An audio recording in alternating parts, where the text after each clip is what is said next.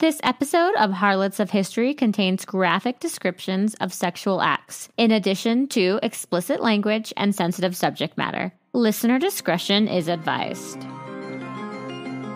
Welcome to Harlots of History, a show by women for everyone, except children and pets, including our own. This show is created by our love of the shadier, inventive, and bold women, men, and non-binary humans that you cannot find in the history books. We will be exploring and educating ourselves, and hopefully our listeners, on infamous mistresses, lovers, sex workers, courtesans, madams, vamps, sirens, and of course, harlots. We will delve into their past, sordid or honorable, discussing the era that they happen to live in and the problems of the times. Be ready for some controversial figures. You may be surprised at how many harlots in history you end up loving or at least begrudgingly respect. So sit back, grab a fizzy drink, some salty snacks, and have some fun listening to Harlots of History, taking back the word harlot one episode at a time.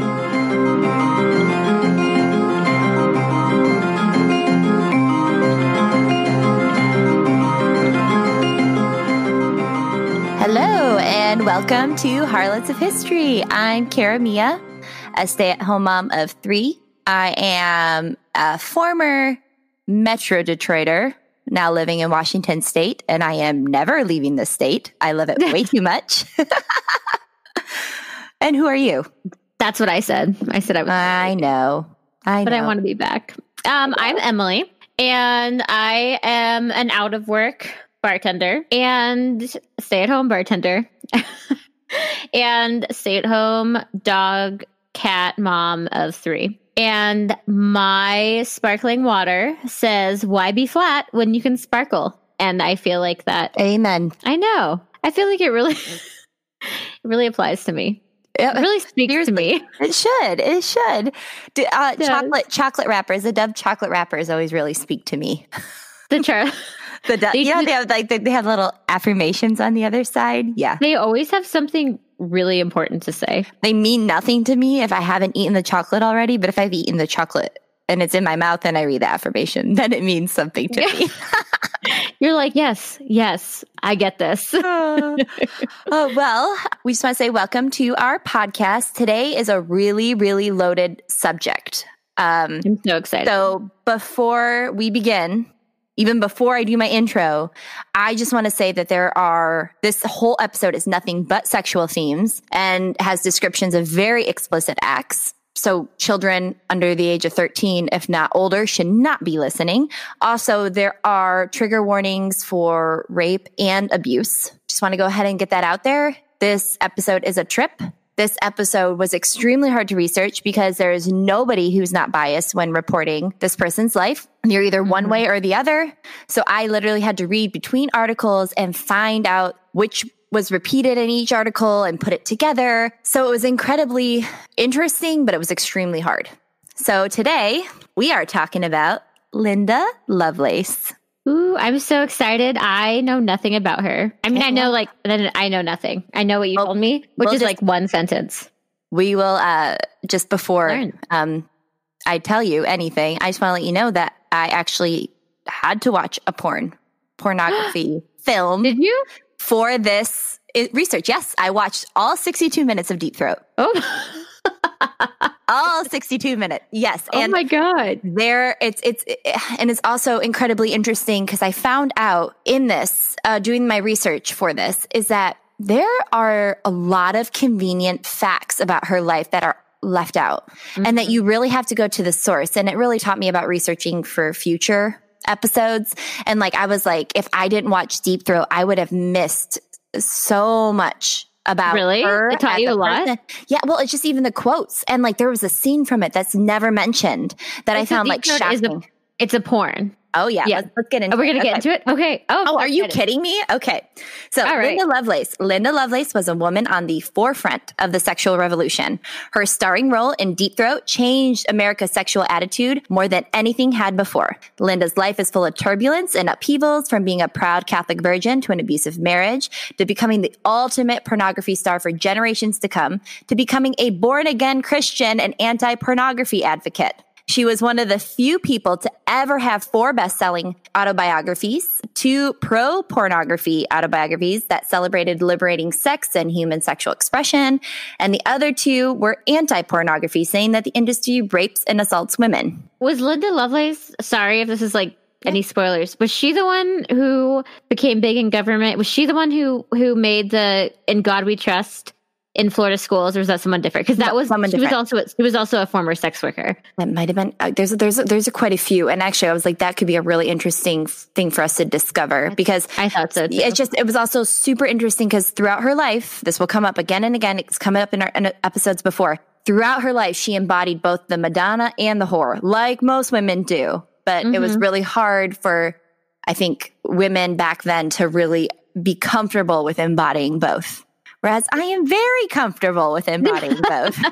Me too. But it also has taken us a long time to be comfortable. And like, you're almost 30. I just turned 31 today. And it took me a long time to be like, realize that women are multifaceted people. And you can like sex. And then you can also you can also fall in love with people and be really passionate. And you can be both. You can also, be bisexual and polyamorous, but be in a committed marriage. There's no one way for anybody. There's so many multifaceted, and I just feel like everyone's like light. Everyone has different angles that you can look at it, and like everyone's a rainbow. Everyone is a rainbow. Yes. Okay, well, let's get going. Linda's early life. She was born Linda Susan Borman. Worst last name ever, on January 10th, 1949 in the Bronx. She was born into a slightly more than unhappy working class family. Her father was a policeman who was never home due to his job, and her mother was a waitress who was very harsh and believed in corporal punishment. Since the age of 4, she was beaten for all sorts of minor things. By her mother and her father, or just her mother? No, just by her mother. And this was a lovely and stable start to her life, which would definitely lead to a happy life full of supportive relationships where she was equal. That's sarcasm. Yeah. Yes, that sounds accurate. She attended private schools, Catholic private schools, which I'm sure created a whole host of other problems, especially back then, where she was nicknamed Miss Holy Holy because she was such a prude that she kept all her dates and boyfriends at an arm's distance to avoid any sexual tension, any sexual acts, anything. So she would literally keep boys at an arm's distance. She would do the slow dance where you're have your hands on the middle school slow dance. Yeah. Yep. Which is fine. And no one should be shamed for that. It sounds like all of the abstinent talk she was undoubtedly forced to attend and reinforced at home was really working for her. Yeah.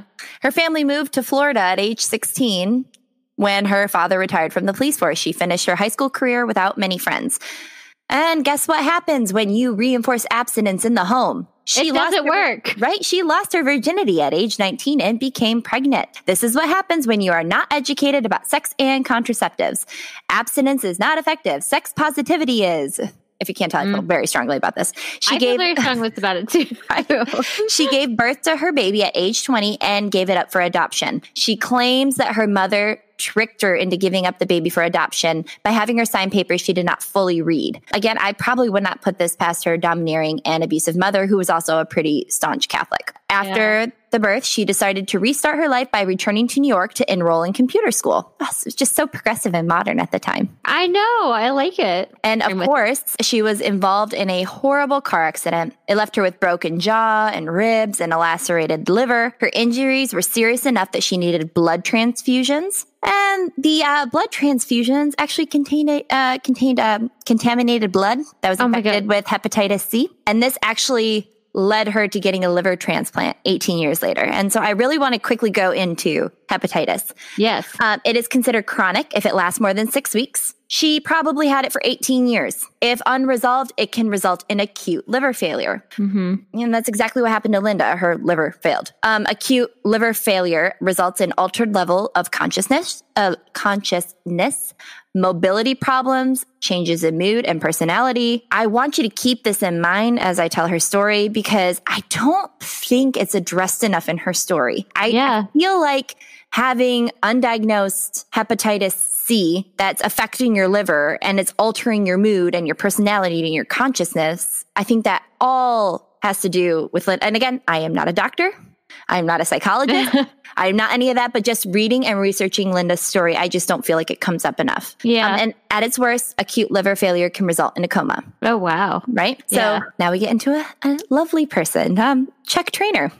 Chuck Traynor met Linda post-car accident, recovering at her parents' place poolside in Florida. He opened the conversation with a joint and an offer of a ride in his Jaguar. Wait, at her parents' house? And they probably had like a communal pool type of deal. Oh, okay. That makes sense. So I was like, he just like walked into her backyard. I don't think so. Okay.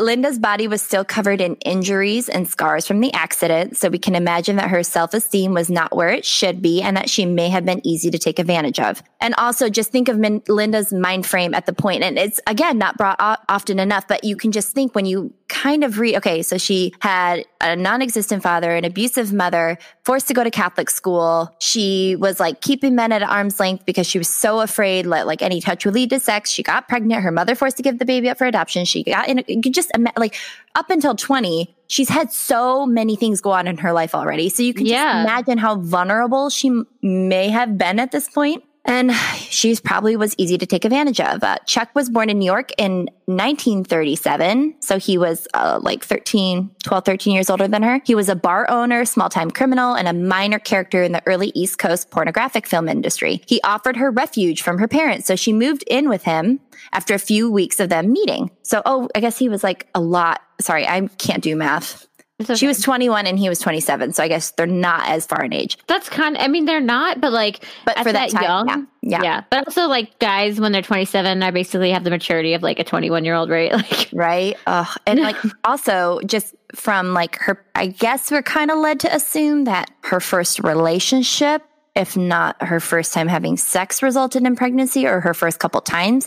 She really did not know a lot about sex, or at least nuanced sex, when entering the relationship. And he said he would teach her. And she reinforces this later, but he claims to use hypnotism on her to have her be a better, like, not just, he comes up again. He's like, this is how she can deep throat so well, is because I used hypnosis on her. Right? I know. I like I said, I don't believe in it.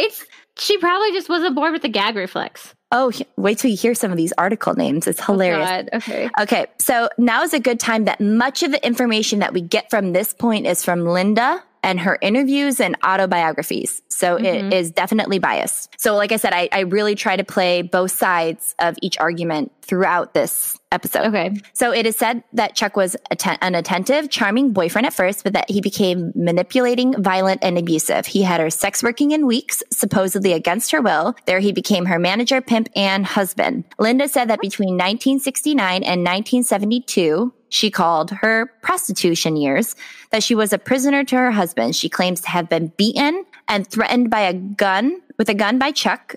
Chuck said that he indeed did own guns, but he never used them on her, and that anytime he hit her, it was during sex play and that it was consensual. The allegations between the two of them are going to come up a lot during Linda's story. This is even made more complicated by Linda declaring her love for Chuck on many occasions, even as late as 1974. So right now we're still in 1969. Yeah, but you can also be in love with someone who is abusive. No, I agree. No, I know you know, but like, and I'm sure you'll get into this, but like, we talk about this a lot in our episodes. And if I'm stepping on what you're saying, I'm really sorry. No, go for it. It's hard for society to see like rape of a sex worker or abuse of a sex worker or murder of a sex worker. Yeah, or murder of a sex worker as something that they're not like asking for, because they're like, we're like, oh, they put this on themselves. But it's like, yeah, don't even get me started on like school dress codes. Okay. Yeah. Right. And so then she alleges that he forced her to move to New York, where he became her manager, blah, blah, blah. She claims that he forced her to marry him so that she could not testify against him on drug charges. Again, no proof, but Chuck did try to figure out how to make money off of her. First, he tried to get her to work for a famous madam in New York who did not want her. Xavier Hollander, I said that name because it's adding to our list of future possible subjects, did not think that she was attractive enough. She was too girl next door, according to her. Interesting fact, Linda got silicone injections in her breasts before implants were invented. Oh my God. What was she like? Did she invent? She didn't invent it, but no, but she just was like, I did not know that women did breast enhancement before implants were invented. I did not know that.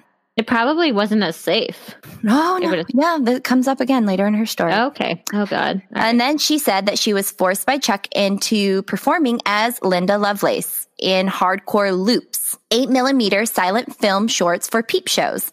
They were all technically illegal. Peep shows were actually very popular in the 1970s and were a major way in which film or video porn was viewed until home video became the norm. So you had to see your porn surrounded by other people. All of these. Oh, it's like The Departed. Yep. Yeah. Exactly. My Christmas movie. Right? We just watched that this week. It's so funny. I watch it every Christmas.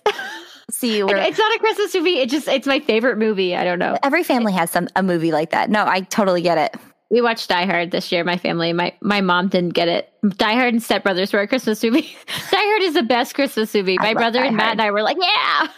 I love Die Hard. It's so good. So all of these loops were filmed secretly well, not all of them, but pertaining to Linda, all of her loops were filmed secretly in New York City apartments by just, the most tasteful of men who wore pinky rings. She made dozens of these films. If you have a pinky ring, I have a problem with you. All right. In one of her autobiographies, and there's always hair curling around that pinky ring. How does it stay on? Like, I feel like it doesn't come off. It doesn't come off. Are you kidding me? Don't you ever see like the skin's like bulging up around it? Cause like they put it on when they were 20 and they have it on when they're 50 and they've eaten like 500 hamburgers. Nah. But I like the pinky ring is like, it's a weird place to put a ring. Like your pinky, I feel like the only time I've ever worn a pinky ring is because I have like fat fingers and I tried to put a ring on a normal finger and it didn't fit. And that's actually where you wear signet rings. What's signet? Like ones that like show what school you went to. I know like right. Like England or whatever. Yeah, they always have signet rings on their pinky finger. Let's make signet rings that say harlot. Perfect. I love it. So in one of her autobiographies, Linda said that her marriage was made up of violence, rape, forced prostitution, and private pornography. If this is true, the next phase of her life is very unpleasant to imagine. So before I get into this, again, I'm going to say there is an explicit warning here. I'm going to be talking about things that I've never talked about before in real life. So I can't, I'm talking about them in a podcast. This is not suitable for young listeners. Her loops got more and more experimental and more X-rated. And I wanted to take a little pop culture journey. X-rating was created by the MPAA, the Motion Picture Association, in 1968. The MPAA could give a film the rating of X or it could be applied to a film by a producer or distributor. Pornographers actually started putting the X rating on their films to really emphasize the adult or hardcore content. I'm sure you've seen multiple X's outside a strip club or on the cover of a pornographic DVD or magazine. This was a trend started by pornographers in the 1960s and 70s and went really hand in hand with the porno chic movement. The MPAA does not recognize anything beyond a single X rating. Because of the popularity of X rating among the pornography industry, theaters would not show an X-rated film, even if it didn't have adult content.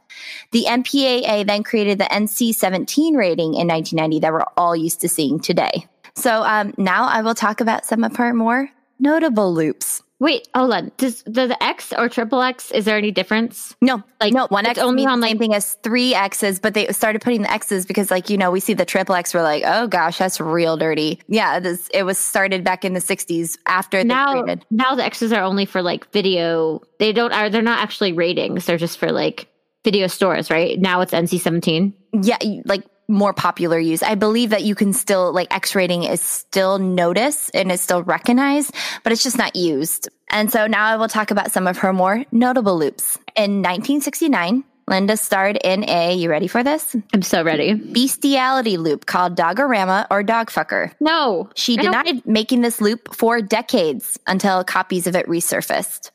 She then said that she was forced to participate at gunpoint, but the cameraman in 2013 said that she willingly participated and no coercion took place. This was her co-star in many loops. Eric Edwards also confirmed this, saying that Linda was a super freak, which I have problems with, but with no boundaries, and that she was a pathological liar. This is where I need to again address the controversy surrounding Linda Lovelace's career. It's so hard to truly know what happened. Yeah, and I can honestly see it both ways. I can see why you would say we'll get into all this much later. I see where you're like, right, my like problem. Right. Yeah. In 1971 she performed in a loop called Piss Orgy, and guess what it's about? golden Donald Trump in shower. it? Golden shower. Was it in Russia? Right. Golden shower is slang for the practice of urinating on another person for sexual pleasure. It falls under urolagenia, which is a paraphilia, paraphilias used to be called sexual deviations or sexual perversions. We don't call that anymore because a lot of paraphilias are not actually, they're just, we know them more commonly now as like, just fetishes. Yeah. And it is experience, and paraphilia, for those who don't know, it is experience of intense sexual arousal to atypical objects, situations, fantasies, behaviors, or individuals. And I think we all have a paraphilia. To normalize urolagenia. I knew that what that definition was. Right? Yeah. Mm-hmm. Urolagenia, if I'm saying it wrong, I'm so sorry. Even Ricky Martin has said in an interview that he enjoys giving golden showers. But is it different though? Like, I don't know if you've ever had this experience, but like, have you ever been taking a shower with a guy and he like pees on you because he thinks it's funny? It's different than that. That's way different. That's just like boys being That's just boys. like boy thing. I hate saying boys being boys, but it's just like a stupid boyish It's a stupid, right? But like, you've had the experience, right? They think it's hilarious and you're like, no. You haven't? Okay, maybe no. My boyfriend. I mean, my husband has done like way grosser things, but yes. Not like, like the Dutch like oven. Farting and yes. The Dutch oven. I don't understand why guys think that's funny. Yeah. But if you fart in front of them, it's like, oh, like that's disgusting. Pretty much. I mean, during birth, I like pooped in front of my husband. So, Yeah. I think we're even. Okay. After that. Right. Then at a cocktail party, her and her husband, Chuck, met Gerard Damiano, who was a fairly prominent softcore porn director who was casting some more hardcore scenes. He was so impressed with her that he wrote a script for her, and that script became Deep Throat. Deep Throat is like groundbreaking. In 1972, Linda Lovelace starred in the movie that would make her a legend and a household name. She starred in Deep Throat. Before we discuss the effects of Deep Throat and the influence it had, let's go over its storyline. I cannot wait to hear this. The interesting thing about Deep Throat is that it was the first full-length feature pornographic film, and it had a plot with freedom and creative license, a budget, and a soundtrack. The poster advertising the movie said, Gerard Damiano's Deep Throat, how far does a girl have to go to untangle her tingle? It is bright yellow, with Linda's naked figure displayed in 3 positions. In it, Linda plays a woman who is sexually frustrated because she feels like she is not getting all she wants from vaginal sex. She loves sex, but it does not satisfy her. After an orgy, she pretty much tells her friend that she is not achieving a true orgasm. And her friend sends her to Dr. Young, who is a psychiatrist, who discovers that her clitoris is actually in her throat. He helps her to realize that to achieve a true orgasm, she must deep throat. Did she deep throat him? Oh, yeah. Deep throat. That's like, that seems like a man thing. Oh, you know what's so weird? I just discovered the only way to try an orgasm, you have to give me a giant blowjob right now. Like right here. Oh my gosh, yes. And then Deep Throat popularized deep throating and oral sex. For those of you that don't know, deep throating is when you take an entire erect penis into the mouth and throat. In deep throating, the person receiving the oral sex is actually in control because the tongue becomes immobilized during the act, and sucking is impossible. Just in case any of you have not been there. It's okay if you haven't. Yeah, totally. And Linda is so enamored with Dr. Young for discovering this about her that she asks him to marry her. He refuses, but asks her to work for him in a medical capacity, performing deep throating. How is that a medical capacity? Because he's like a psychiatrist. He's like a psychiatrist who's treating people for sexual problems. So he's saying, you can be a nurse and work for me and deep throat on these men who have these other sexual problems. Like, I'm not saying that it's not like a super tight storyline. Like, there's holes in it all over the place. Literally holes. I have so many issues. Okay. Right. Okay, so Dr. Young documents all her exploits literally while having sex with his nurse on the side. Like, he is talking into a microphone while he is getting like oral, or he's like, yeah. I like kind of want to watch this now. Oh no, and I highly recommend anyone who's more liberally minded to watch this, because it's, when you think about, I will tell you the people that have actually gone to see it, but when you think about people actually sitting in a theater and watching this side by side, it's hilarious. And also it's just like so not what we think of porn today. And I actually really enjoyed it, like because it actually had like a lot of comedic overtones. Like there was parts where I like laughed because they wanted you to laugh. And in the end of it, it's like there is this like kind of delightful aspect that it is about a woman's search for her orgasm. Right. Which I think is kind of a little bit rare, especially for those days. It totally is. Right. Yeah. And then I don't think like women's like having sexual pleasure was like a thing back then. You know, they didn't like, it was like, starting to become a thing. Yeah. Yeah, there was like sexual revolution. So I wanted to talk to you about the scene that struck me. Like I was dropped. My jaw was dropped during this scene. There is a man that she's visiting him in like as a nurse, like so in this like kind of medical capacity.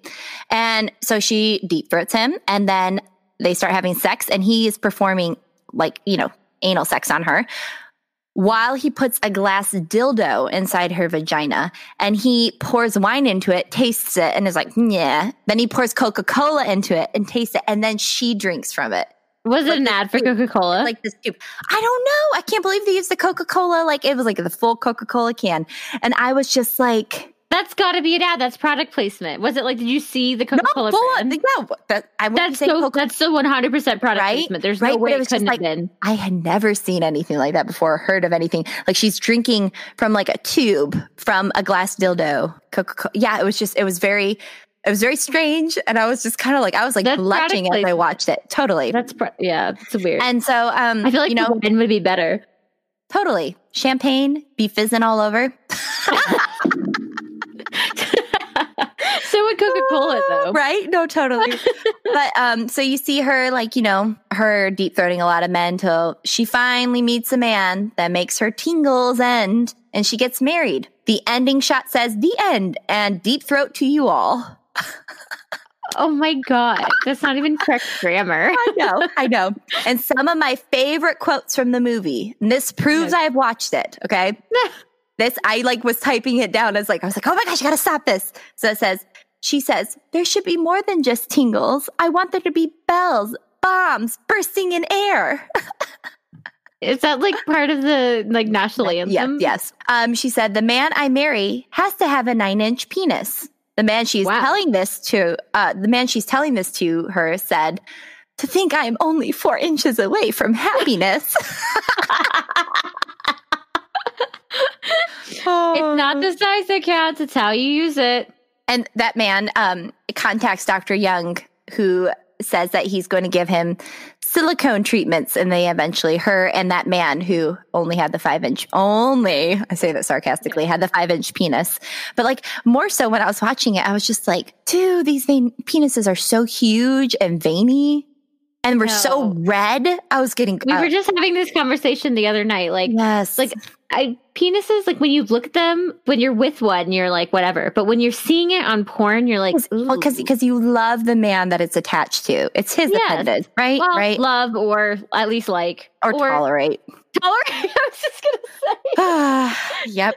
Hi, Mom. So, right. So the movie, like I said, actually had some comedic elements, and the soundtrack was hilarious. It was really easy to see how that it was like a template for the future pornographers, like that bow, bow, bow, bow, like that really it was like that. Oh my gosh. Yeah. And like, you could tell that they were just like barely, like you could tell exactly what song they were ripping off, but it was just enough that they wouldn't get copyrighted. Back then, it was hilarious. Like there was like a really weird version of like Ode to Joy and stuff like that. Yeah. Oh, it was so weird. It was so weird. It was so funny. I want to watch this now. Oh, if you want to watch it, you can find it on Pornhub. Yeah. Yeah. Just it's a full length. And also in it, like I love Linda Lovelace's style. Like I think her hair is so cute. Her style is so cute. And also she shaves her like vaginal area with a straight blade like razor in it. Oh my God. I was more impressed by that than anything that happened in the movie. That's the most impressive thing. Oh, that scares me so much. I know. It was so interesting. That's amazing. Right? And so the film was shot over 6 days in North Miami at the Voyager Inn, which later became a college dormitory for a local university. So you could be staying at the room where Linda Lovelace performed Deep Throat, which I think is just really cool. University it was? It wasn't. It was like some really like little one. Was it University of Puget Sound? No. It's in North Miami. Well, okay. So, North Tacoma, North Miami, right, same thing. Right. Louis Butchie Bariano, Lou Perry, a son of the Colombo crime family, produced the movie. Look at us. One mob after the other.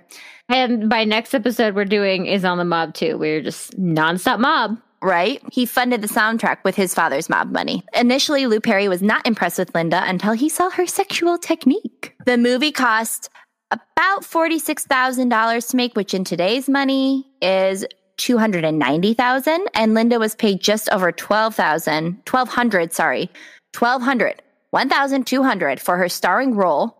And she said that Chuck took it and that she received no payment. So throughout the rest of Deep Throat's history, she never saw compensation. And the film was distributed by a network of mafia associates and business partners, which I think I have not really looked into the pornography business and the mafia, but I think that they have a ton of connections. And we will talk about, I actually don't know what episode it is compared to this one, but I think it's a later episode. We're going to talk about it. Cool. In the episode I'm recording tomorrow. Cool. Not pornography, but sex working.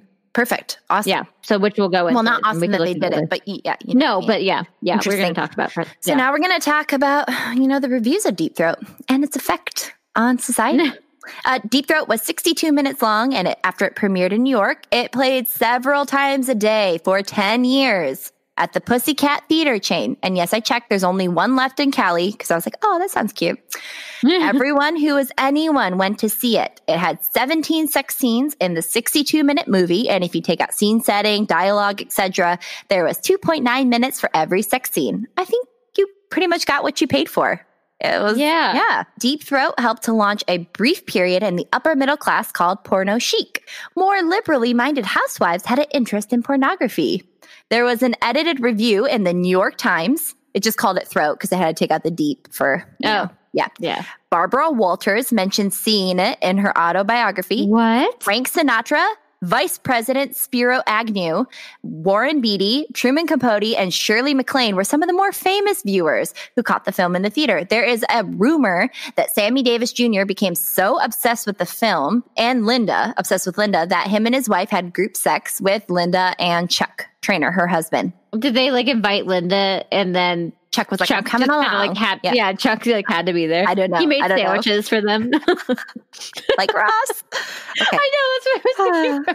He was in the corner. Oh my gosh, totally. And then Roger Ebert, the famous film critic for the Chicago Sun-Times. And if you have a chance, all of his reviews are free. And if you just especially if it's about an older movie, look up his reviews. He is such a good writer, and it's so delightful, and they're short. I've seen him in real life. Did I ever tell you this? He came to CU when I was in high school, and we went. It was like a film lit, and I really wanted to be a film critic at that point. Yeah. We saw him, and he was. It was an Elliot Gould movie that we watched, and then we watched the movie all together, and then he stopped it. It was like a 2-part thing. I don't know if I went to both days, but we watched half of it, and he stopped and reviewed it. It was the coolest thing ever. And Elliot Gould.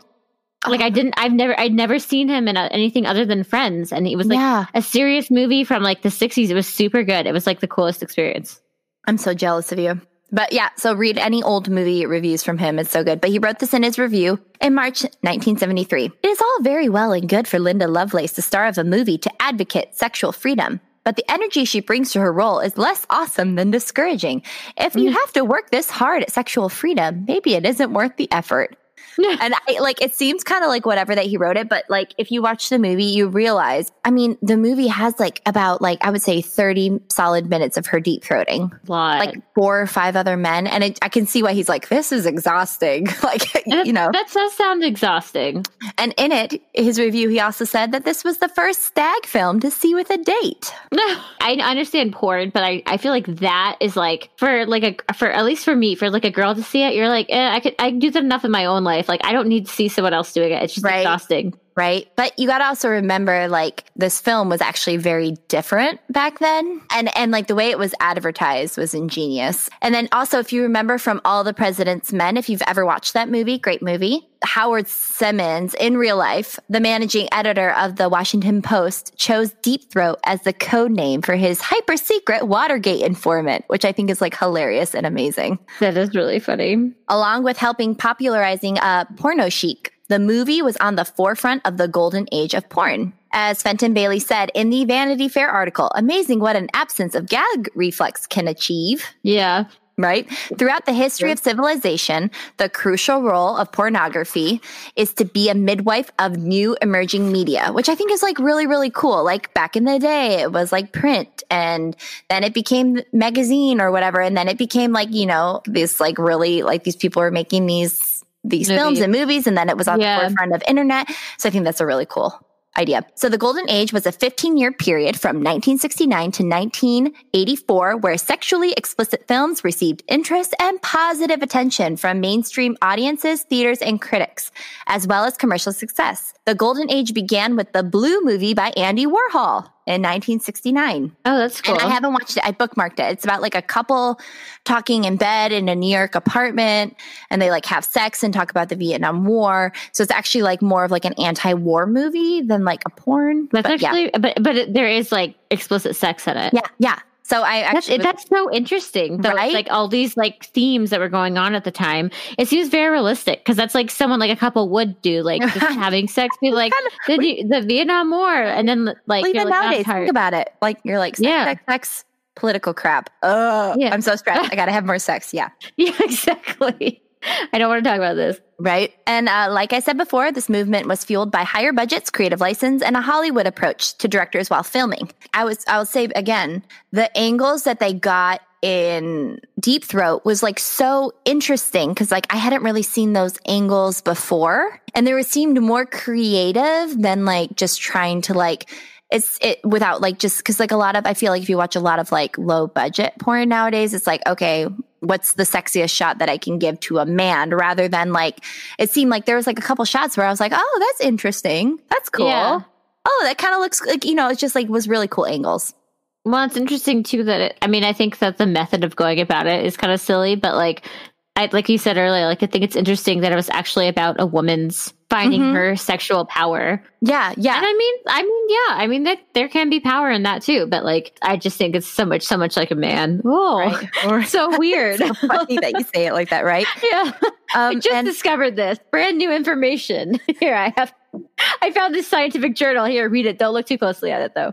The one thing that I thought was funny is they like never show her. They show like, also that was really cool about the movie is they revert to and from clips really fast instead of showing her having an orgasm. It's like shows like bombs bursting in air, this, that. And it was like kind of cool. It was like I said, it was actually a super creative movie. I like kind of want to watch it, but you have to. But is it like that? It's like this myth of the orgasm that I feel like makes it so hard, you know? No, they show another woman in it having an orgasm. Okay. But, you know, just like Linda couldn't achieve that regularly. Whatever. Right. Yeah. Okay. Yeah. Whatever. I do feel like there's this myth in like, I'm not myth. I mean, like orgasms are great, but I just feel like, yeah, we've talked about this before, but like in books and stuff, they're always like, oh my God, like her world shattered. She broke into 1,000 pieces. Like just the way they write about it. It's like, it makes it like this impossible thing to obtain. Or I just, that women's orgasms are 5 million times better than men's will ever be. Yes, that's true. So the golden age ended with the creation of video cassette recorders, which reverted the industry back to being low budget and kind of what we know it today, which I thought was just so interesting that like one creation, one invention can just like, this happens throughout our history for many different things, but you know, it completely changed this industry. Mm-hmm. Like one thing did. Right. And the film has grossed an estimated $600 million to date, which is $3.7 billion in today's money. Now think about that. Linda Boorman. She saw nothing. This number is hotly contested with estimates like all over the place, just like it is with the rest of her life. But if the amount is true, Deep Throat is one of the highest grossing films of all time. Wow. It became the first and highest grossing. All films, not just Not just porn. Yep. All films. All films. Oh my God. God. It became the first and highest grossing X-rated videotape release of all time. So it was released, you know what, like almost a decade later after it was actually shown. Yeah. And it was still just as popular then. The movie was a hotbed for obscenity trials, and it was shown to jurors all over the US and banned in many locations. It was banned in the UK until a video release in 2000. And it was released in 1972. It has been argued that the film was so popular because of the ruling against Mature Enterprises, who helped to distribute. You like it, Mature Enterprises? They really retry. Judge Joel J. Tyler ruled Deep Throat to be obscene, issuing his opinion on the film as this feast of carrion and squalor, a nadir of decadence, and a Sodom and Gomorrah gone wild before the fire. Now, if you hear that about a film, what are you going to do? I mean, I'll go see it. Yeah, it sounds interesting. I would... Right? And Harry Reams, the actor who played Dr. Young, was arrested in 1974 by the FBI with a charge of distributing across state lines. Harry said that he was the first actor in the U.S. to be charged federally for acting in a movie. And he's also credited with pioneering the 70s porn mustache that we know today. And it is it is glorious. Like his hair, he's my favorite character in the film, actually. He was really good. Yeah. And then, like I said, Linda became a household name, a pornographic star. Think of like a pornographic star today who would be a household name. You know what I mean? Who's the one guy that like Ron Jeremy? There you go. Yep.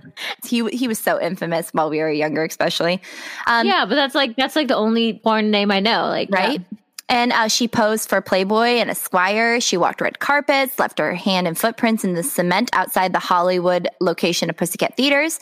She introduced Led Zeppelin and Elton John at live concerts. She went to the Oscars, and she was honestly the first adult film star to do so. She went to the Oscars?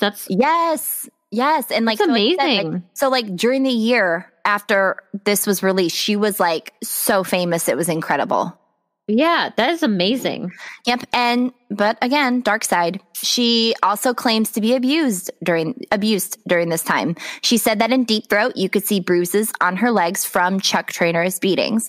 The director Damiano said that she was tense around Chuck while filming the quote unquote money shots and would not fully let loose and enjoy herself when he was around. They attribute it to the idea that she loved Chuck and wanted to protect his feelings and his masculinity, but it could just be as quickly used to support the theory that she was abused. One thing I will say from watching her interviews and Deep Throat is that Linda seems to be soft-spoken and sweet and easy to manipulate. Her voice is so soft. Her eyes are like so wide-eyed. It's just like she's so cute and like Yeah, it doesn't surprise me at all that could, and it also doesn't surprise me that like a group of men, it could be like, oh no, she was just a freak, like she loved that stuff. Like, right? That's the age old thing. Like, oh, she wanted it, like she was asking for it.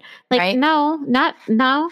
Right. And the thing that made her so popular too is like she was not a hardened pornography queen, like kind of like what we're used to seeing. Like she honestly looked like the everyday woman who was just like a little bit more liberated. That's like guys love that like innocent thing because they feel like they want to corrupt someone and they want to be like responsible. But I'm not speaking like every single man in the world, but I'm just saying I think that's a common thing. Like, oh, you're so innocent. Like, but but this is the identity that made her so popular in Deep Throat and her previous loops. So it is hard to know if that was really her or was she acting. Yeah, like I said, it's like I said, her life is surrounded by controversy. But you've watched interviews with her too, and you said she was like, but we'll get into it. I'll tell you why. Okay. I mean, she's a flip flopper if I ever knew one. After Deep Throat, Linda's career was amazing and glittering for a year. Then it plateaued and went downhill. Like I said, she released 2 autobiographies, both pro porn, both bestsellers. From Inside Linda Lovelace, I quote, "I live for sex. I will never get enough of it and will continue to try every day to tune my physical mechanism to find a perfection. Nothing about sex is bad. That should be repeated over and over. And perhaps the truth will eventually be seen." In the book, she also alleged to use hypnosis and the mystical to truly satisfy men. Okay. Right. And it was said that she actually started writing books because she could not sue Chuck Trainor for rape because of the statute of limitations, but that has never been proven. But I just want to say that she featured in sex scenes in other pornographic films, but she did not star in them. She made one last full-length porno in 1973, which was released in 1974, Deep Throat 2, which did not do well because of litigations involving, its hardcore nature. And they chopped off hardcore scenes, and it was released with an R rating. Oh, okay. We'll find this throughout Linda's life. If whatever she was doing, whether it was acting or performing if it was not X-rated, people did not want anything to do with her, which is just kind of sad. Deep Throat 2 was actually reshot later with a different actress, and Ron Jeremy directed the last 3 of the Deep Throats. They go up to 6. It goes up to Deep Throat 6, just in case you're wondering. And she was arrested in 1974 in Las Vegas for possession of cocaine and amphetamines. She was also reportedly fond of painkillers. I mean, honestly, her life, you're just kind of like, oh, I get it. Yeah. Right? She tried to start a nightclub and dinner theater career, both of which bombed at the box office and in reviews. Her shows were closed early. I honestly think it was really hard to satisfy audiences who only wanted one thing. And I feel really bad for her, right? Right. Because if you you're trying to get out of it and people are only see you as this one thing. I think it's really hard once you have a name for yourself. Right. And she it's also really weird how she just swore off what she was really good at. After she made her name in doing this particular thing, and then she was like, I'm not going to do it anymore. Yeah, I feel bad for her. She's still with her husband at that point when she tried to do that? Yep. And then it wasn't until, all Deep Throat 2 released, all this stuff. I said she released autobiographies, but actually she didn't release them until in 1975 when she left Chuck Trainer for David Winters. David Winters produced her movie, Linda Lovelace for President, which followed her on a campaign route that was shaped like a penis. Right? That's amazing. In an interview with Penthouse, Linda said that she had many good times with David and he cultured her. He took her to go see her first play, and it seemed like he allowed her to truly be herself and experience New York and life for the first time. David was her second husband? Husband, boyfriend. Honestly, lover. You hear reports that he was her husband, you hear reports that he was her boyfriend, but he was a good person in her life. And I honestly feel like he was the first person to really date her without an agenda. But again, he's the one who really pushed her to publish autobiographies. Mm-hmm. And I don't know what happened to the money from all these autobiographies that were bestsellers, because she was really poor for the rest of her life. And I'll get into that. But This movie, Linda Lovelace for President, ended her career pretty much, and dreams of becoming an actress. Really? Yep. And so, this 1975, this is 3 years after Deep Throat was released, that she's 149. So what? She's 26. Yeah. Something. She's super young still. Yeah. Her divorce trial from Chuck Trainer was really ugly. And it was during this trial that she started saying that Chuck Trainer was abusive to her. Chuck Trainer was abusive to her. She hadn't said that before this time. He forced her into pornography at gunpoint with an M16. That's what she said. And that he was her pimp and that he beat her. From this point, her story never changed. So for decades later, it's to her credit that her story never changed. But she did lie about the bestiality loops until they were discovered. Chuck Trainer, of course, denies all charges. He's very casual about the gun and the beating rumors and the hitting rumors, or accusations, I should say. He's very casual about them in a way that really does bug me. And here are some quotes from Ordeal, which is her autobiography that she released in 1980. This one was anti-porn. I literally became a prisoner. I was not allowed out of his sight, not even to use the bathroom, where he watched me through a hole in the door. He slept on top of me at night. He listened to my telephone calls with a .45 automatic 8-shot pointed at me. I suffered mental abuse each and every day afterwards. Another quote. My initial initiation into prostitution was a gang rape by 5 men arranged by Mr. Trainer. It was a turning point in my life. I had never experienced anal sex before, and it ripped me apart. Another quote. I engaged in sex acts and pornography against my will to avoid being killed. The lives of my family were threatened. So it's heavy. It's real heavy. Several witnesses stated that they believe Chuck Trainer beat Linda behind closed doors, but they also questioned her credibility. Her co-star in Deep Throat 2 said that Linda was a sadist. Also, you got to realize during this time, when she started coming out as an anti-porn advocate, she was looked at as a Benedict Arnold. Right. A lot of, Actually, Larry Flint, who's really infamous in the industry, was actually very much for her in the Inside Deep Throat documentary, which is also really good. But Linda took polygraphs, which apparently supported her accusations. But we know we cannot rely on polygraphs alone because they can be inaccurate. A psychiatrist who reviewed her autobiography ordeal said that many details from the book were consistent with a diagnosis of complex PTSD. Linda's PTSD could have come from the alleged abuse from Chuck or from her parents. Quite a bummer. To some extent, I do believe Linda. I do believe she was manipulated and vulnerable. I believe she regretted her life choices later on in life.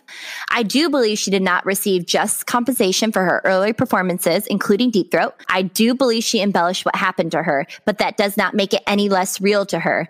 I believe many women could have been Linda if they were in the right place at the right time, or the wrong place at the wrong time, however you want to look for it. Linda was suffering with with undiagnosed hepatitis C and some other mental illnesses from her abusive mother, suffering with the Madonna whore complex, being forced to give up a child, being exploited for the screen. And in this way, I found myself relating to her so much. I was like, we literally all could have been Linda if we were just born in the right situation, And honestly, just because maybe things didn't happen 100% as they did in her book, it doesn't mean she didn't feel them that way. But I was like, instead of writing books, why wasn't she going to see a therapist? There was no count of her ever going to see a therapist. A therapist reviewed her book. But, even later on in her life. Weren't big there.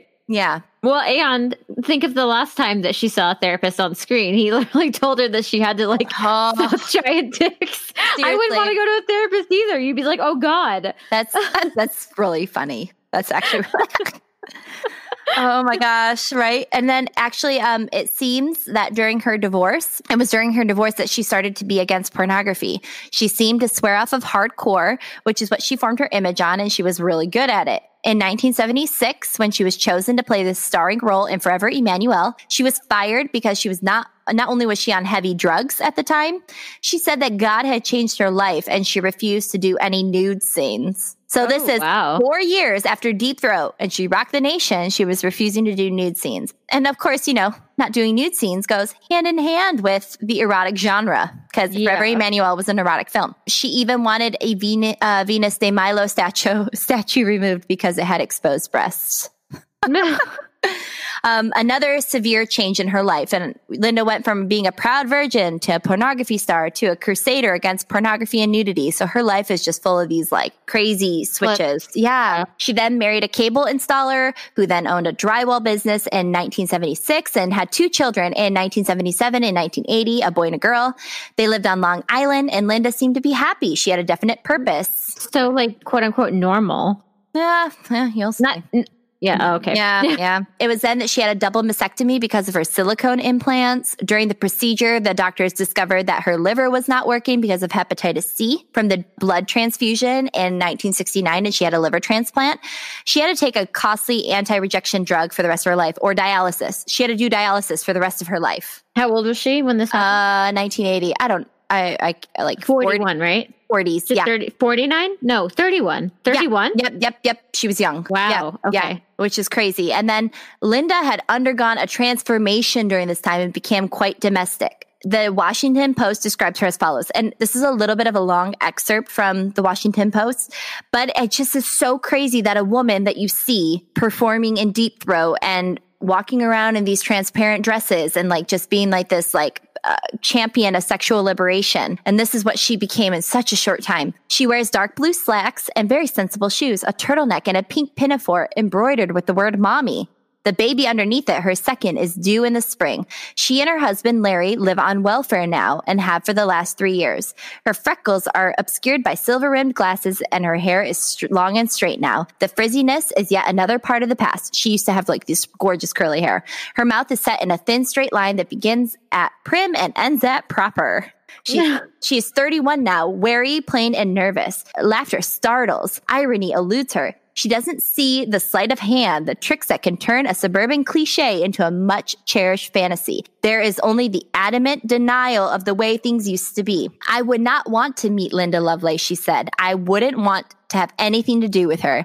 That's not the way I am. That wasn't me. Wow. And it's just like when you read the articles and the interviews that were done with her at this time, with her and her husband, it's just like so crazy how it seemed like he had to quit his job because of her reputation. It seemed like her reputation just encompassed all of her life, and that she was never able to escape Deep Throat. I mean, I don't know how you would. Right? Yeah, unless you really you moved. I mean, you would have to really go incognito and change your name, right? Yeah, and then change your name, dye your hair, the whole deal. Yeah, everything. And then her husband's business went bankrupt in 1990, and they moved to Colorado. Hey. She tried working at a drugstore, but could not be on her feet all day because of the varicose veins that she said she got from being abused. But I was also like, I don't know if sexual abuse ends in varicose veins or physical abuse. I feel like that is from pregnancy. She had 2 kids. We can look into it. Yeah, I'm just speaking from my daughter's father and my mother both have varicose veins, and my mom's had to get them removed. And those really painful, right? Super painful, yeah. And then she was fired from a computer company for falsifying a time card. Her and her husband divorced in 1996. During their divorce, Linda said that her husband, Larry, drank excessively, was verbally abusive to her children, and was sometimes violent with her. And I quote, she said, I prostituted myself to my husband so I could have my kids. They were the most important thing to me. They were all I ever wanted. These claims have not been confirmed, but it is easy to see Linda lying to get a larger amount of alimony or custody, or that she went from one cycle of abuse to another her whole life. Yeah. Do you see how it's it's so hard? It is really hard. Yeah, because you can really see it both ways. Right. And that's why I said the articles are either super against her in a way that I find distasteful, and the other ones are super for her, which are just fine. But it's I feel like you're skipping major points in her life. I feel like you're doing a really good job about showing both sides, because it is something that happens where I think we believe victims. There are some people that do say it. And honestly, she seemed like even if she was lying, she seemed like a very desperate woman who was used by an industry. I mean, the fact her life was destroyed by this image that she portrayed in a movie that was so popular, and she never received money from it. That's exploitation. Yeah, I mean, she definitely didn't. Yeah, no, she definitely didn't have a perfect life. She had a lot of shit happen to her. Right. So let's go into the anti-pornography movement. Linda was the epitome of the anti-pornography movement and the demeaning effects of the industry. Some have called her an Andrea Dworkin, who is also really well known for being like Linda, being in the industry and then being very vocally against it. They've been known as the poster child. Some have coined what she did the Linda syndrome, using it to describe others. So if someone, later actresses or actors who have been in porn and then they later were severely against it. Yeah. People say oh, you have the Linda syndrome. Yeah. With the publication of her 3rd autobiography, Ordeal, is when she changed her story that she told for 2 previous autobiographies. And the publishing house that published this was the same company that published the Anarchist Cookbook. Oh, wow. Right? So you're just kind of Yeah. And then the publisher was so wary of her that the publisher made her take 11 hours of polygraphs before it could be released. Yeah. So that's where they're the lie detector test, confirm her accusations. They made her take it so it wasn't even in a very official capacity. Which can be passed. And 2, if you, yeah. Yep. And in it, she accused Chuck and the industry of white slavery. I have a real big problem with that term. And she also identified herself with Patty Hearst, which I think is a very weird person to identify. Do you know about Patty Hearst? No, I know. I mean, I obviously know the name, but I don't know much about her. Patty Hearst is the woman that was kidnapped by a militant group in the U.S. And then they said that she was Stockholm syndrome and that she became like her captures, and they show her robbing banks in these black berets, and she compared herself to Patty Hearst. Patty Beret, that was a way better name. She compares herself to Patty Hearst as I'm a strong woman who had my mind broken. Oh yeah, but still Patty Hearst, Yeah. so controversial and like a really unique subject all on her own. Really weird person to compare yourself to. That is weird. And also, when Linda was asked why she sided with the feminists to ban the porn industry instead of feminists trying to fight domestic violence or domestic abuse, she replied, "The people fighting domestic abuse never approached me." And I feel like Linda's never portrayed as anything less than intelligent. But she seemed, like I said, you kind of have to become, when you're like a waning celebrity, opportunistic. Right. And that's almost like what she seemed to do. Adult film actress Gloria Leonard was quoted as saying, "This was a woman who never took responsibility for her own choices made, but instead blamed everything that happened in her life on porn." This I agree with. Eric Edwards, who I've quoted before, after Deep Throat, the business simply passed Linda by. She wasn't particularly attractive, nor could she act. If she told the truth about her life, her book may have not sold as well as making up a story that she claims that she was forced to do these disgusting things. Again, I'm saying these things because there is no definite proof of what happened to her. Mm-hmm. Yeah. So it's exhausting, just even like the both sides. Linda even testified before the problematic 1986 Attorneys General Commission on Pornography, also called the Meese Commission, saying, "When you see the movie Deep Throat, you are watching me be raped. It is a crime that the movie is still showing. There was a gun to my head the entire time." The Meese Commission was made by President Reagan. And that should just tell you enough about it. Yes. She was considered a professional witness for many other commissions. She gave lectures on college campuses. She gave many famous interviews to television hosts like Phil Donahue and journalists like Gloria Steinem. In her last autobiography, Out of Bondage, which I think is just like so dramatic, right? Even had an intro that was written by Steinem. And Gloria Steinem was working with Linda Lovelace, Linda Marciano, whatever she was known at the time. She was working with her to get Deep Throat banned from the US. Oh, wow. And that's what you'll see is the anti-pornography movement kind of started to die out because it was seen as pro-censorship, which I fully agree with. Like, I think it is pro-censorship. Right. In this time of her life, we can see how she is treated like a rape victim that is horribly judged by public opinion when she comes out with her story of rape and mistreatment, much like we saw with Christine Blasey Ford during the Kavanaugh hearing recently. Mm-hmm. So in that way, I'm like, just because she's coming out with it years later doesn't mean it's any less true. Yeah. And it's understandable too why you keep that hidden too, because like the Me Too movement definitely made it make it easier for women to come out, but it's still not easy at all for someone to come out with that. Imagine back then, like in the, 90s. Yeah. Yep. Mm-hmm. So this is, my last part, but I think it's really important. Let's address the anti-pornography movement because it is gaining more traction as people are addressing human trafficking and white slavery. I do have a problem with the term white slavery because it was coined in the early 1900s during the Reform movement, which caused the prohibition of alcohol and sex working. Human trafficking, of course, is a huge problem, and I won't deny that. The anti-porn movement has followers from social conservatives to harm reduction advocates. So from religious concerns to feminist concerns, we don't even need to go into the religious view. We all get that. The feminist view, not that we agree, but we get it. The feminist view believes that the pornography industry exploits and is complicit in its violence against women and its production and consumption. They believe it reinforces sexual and cultural attitudes of rape and sexual harassment and affects the prolonged consumption of porn. Dolph Zillerman in the 80s found that extreme viewing leads to decreased respect for monogamy and procreation. Oh no. Another study found that it desensitizes viewers towards victims of sexual violence.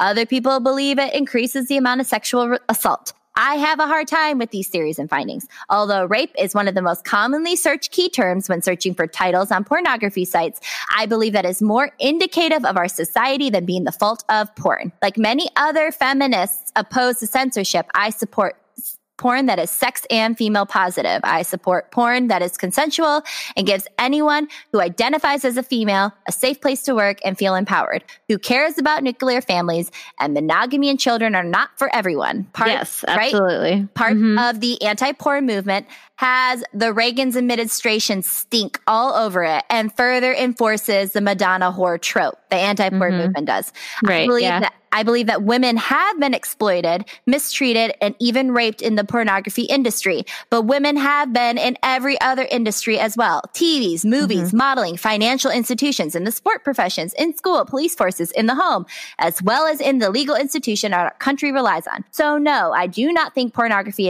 is the problem. I think that the parents and the structures and the mindsets in this country that reinforce white men and sexual harassment in its largest and smallest forms, like catcalling, are the problems.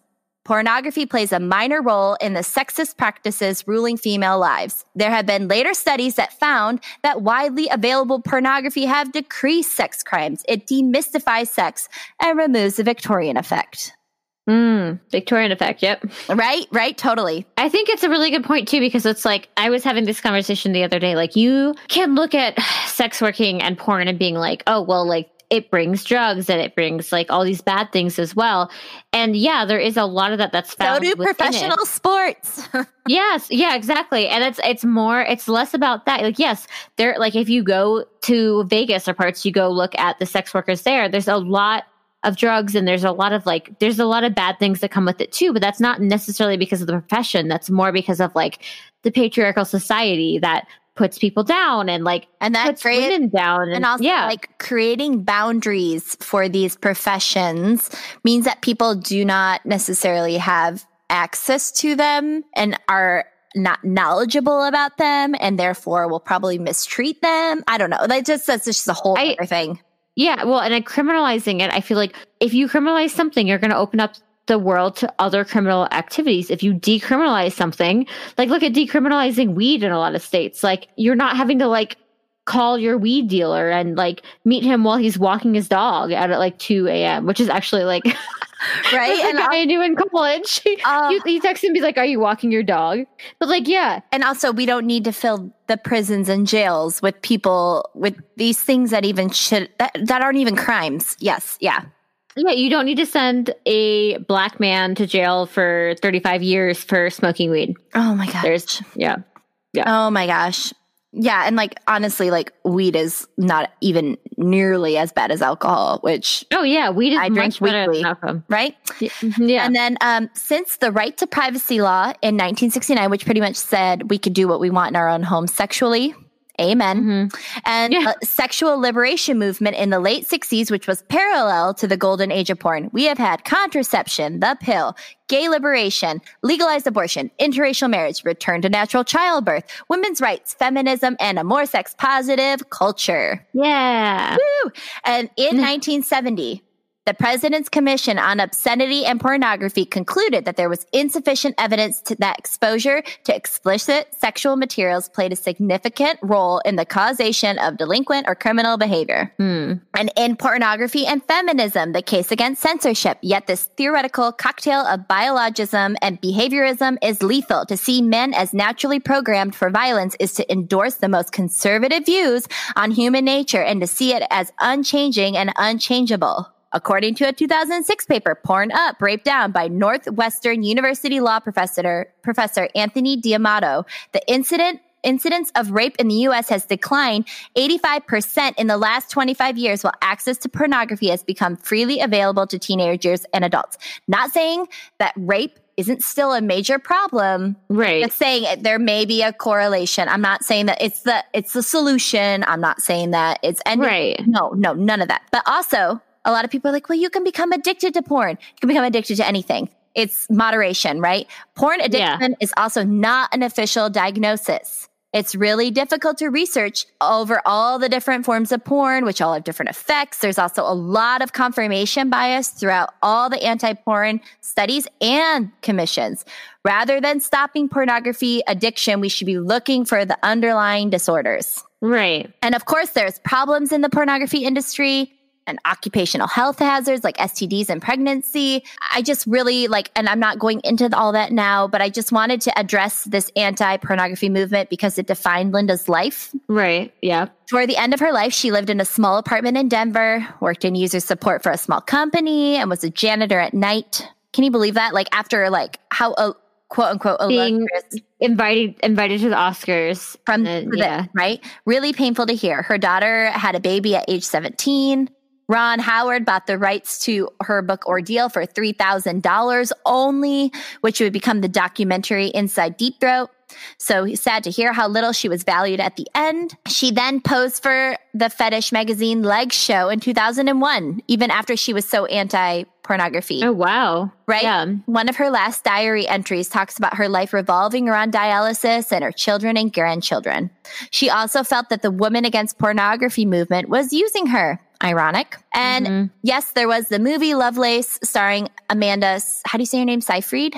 Seyfried. Yeah. Oh, she was in it? Yeah, but I didn't feel like, I mean, it's just not worth more than a mention because it did not do Linda's life and the time justice, and it really lacked depth. And there's also a ton of songs that have been written about her, and she's been name dropped more times than I could count. Linda was in another car accident in 2002, which was more serious than her first car accident. There was massive trauma and internal bleeding, and she went into a coma.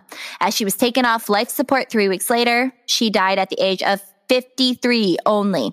All that stuff, gosh. right? As Joe Bob in his article said, it was a car accident that led her into porn, and all these years later, it was a car accident that finally released her. Linda was someone who ushered in an age, suffered for it, and was on both sides of the sexual revolution. Wow. And before we digress, my sources were the film Deep Throat, of course, Wikipedia, Vanity Fair articles, a Washington Post article on Ordeal, and an anti-Linda article by Joe Bob, which I kind of like used against him because he was like really hating on her, but it had tons of great his details. name was Joe Bob. I mean, and it's such a bad name. Change your name, dude. But anyways, it actually had a ton of really like awesome in-depth details that I was like, ooh. I think that like looking at the negative is really interesting, right? Too. We'll talk about it in like one of the ones I'm researching. Most of what I got was like, it wasn't negative, but it wasn't positive. And it was like, I have issues with some of the things, but it was like, it's interesting You to aren't see. talking about the early 1900s, are you? No. No, I feel like most of the stuff isn't like, there's a lot of these women that you can go either way with. Yep. And so that was the super loaded topic that is Linda Lovelace and Deep Throat. Good job. Thank you. You did really thorough research for this. Thank you.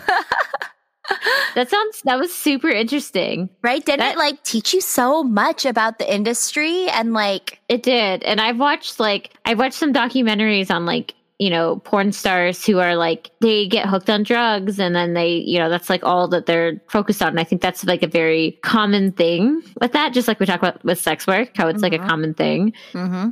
And it's really interesting to see like what led you to that. And yeah, no, totally. Yeah. It's just, and again, we're not saying that the industry is perfect. We're just saying don't necessarily blame the industry for society. Mm-hmm.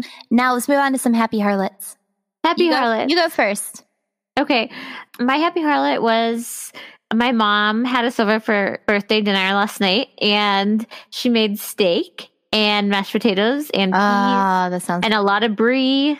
I had a lot of brie and some rosé wine, and she gave me some bottles of rosé, one of which I'm drinking now. Yeah, and it was really nice. We sat outside, and we brought her over, and she like is still kind of on bed rest from her surgery, so we had to bring her kennel over, and we just got her kennel like a week ago because we got her when we like first got her, and she wasn't taking to it, and then we moved and we didn't bring it with us, and she was like fine out. We got it, and she's been doing really well in the kennel. She's been sleeping in it every night. We took it with us to my parents, and she like stayed in it the entire time and just like chilled out. She's doing really good. Anyway, it was really fun. And my mom, whenever she cooks steak, she has to take my pieces of steak off like 20 minutes before she takes everyone else's off. That medium rare life. Oh, mine's like rare. Ooh, I didn't know that about you. Oh yeah, I like mine mooing. Like mine's like a little bit. Yeah, it's like it's always like exactly red. My mom knows. Yeah, it's really good. She does this really good marinade with it. But yeah, it's so good. And then she got some cheesecake that I have in my fridge, so it's really nice. Cake, that sounds amazing. I got too full from eating all the brie, so I didn't have that much of the steak and mashed potatoes. And that's classic Emily. You only eat half of what you want, so you got to do the steak first and then eat everything after. I know. I had we were there for like 6 hours, so I mean, whenever at 4, we didn't leave till 10. I mean, like I probably had a whole entire thing of brie. So good. I'm so hungry now. Okay. What's your happy harlot? My happy harlot is that this past week I went swimming in the Snoqualmie River in the South Fork of it. And I swung from a rope swing. And I haven't done that since I was little. And it was so fun. I like squealed. I wonder if it's the same spot where I've swung. Because when I floated down that river, there's like a big rope swing down there off of like a tree. Oh, no, this one's underneath the bridge. Oh, okay.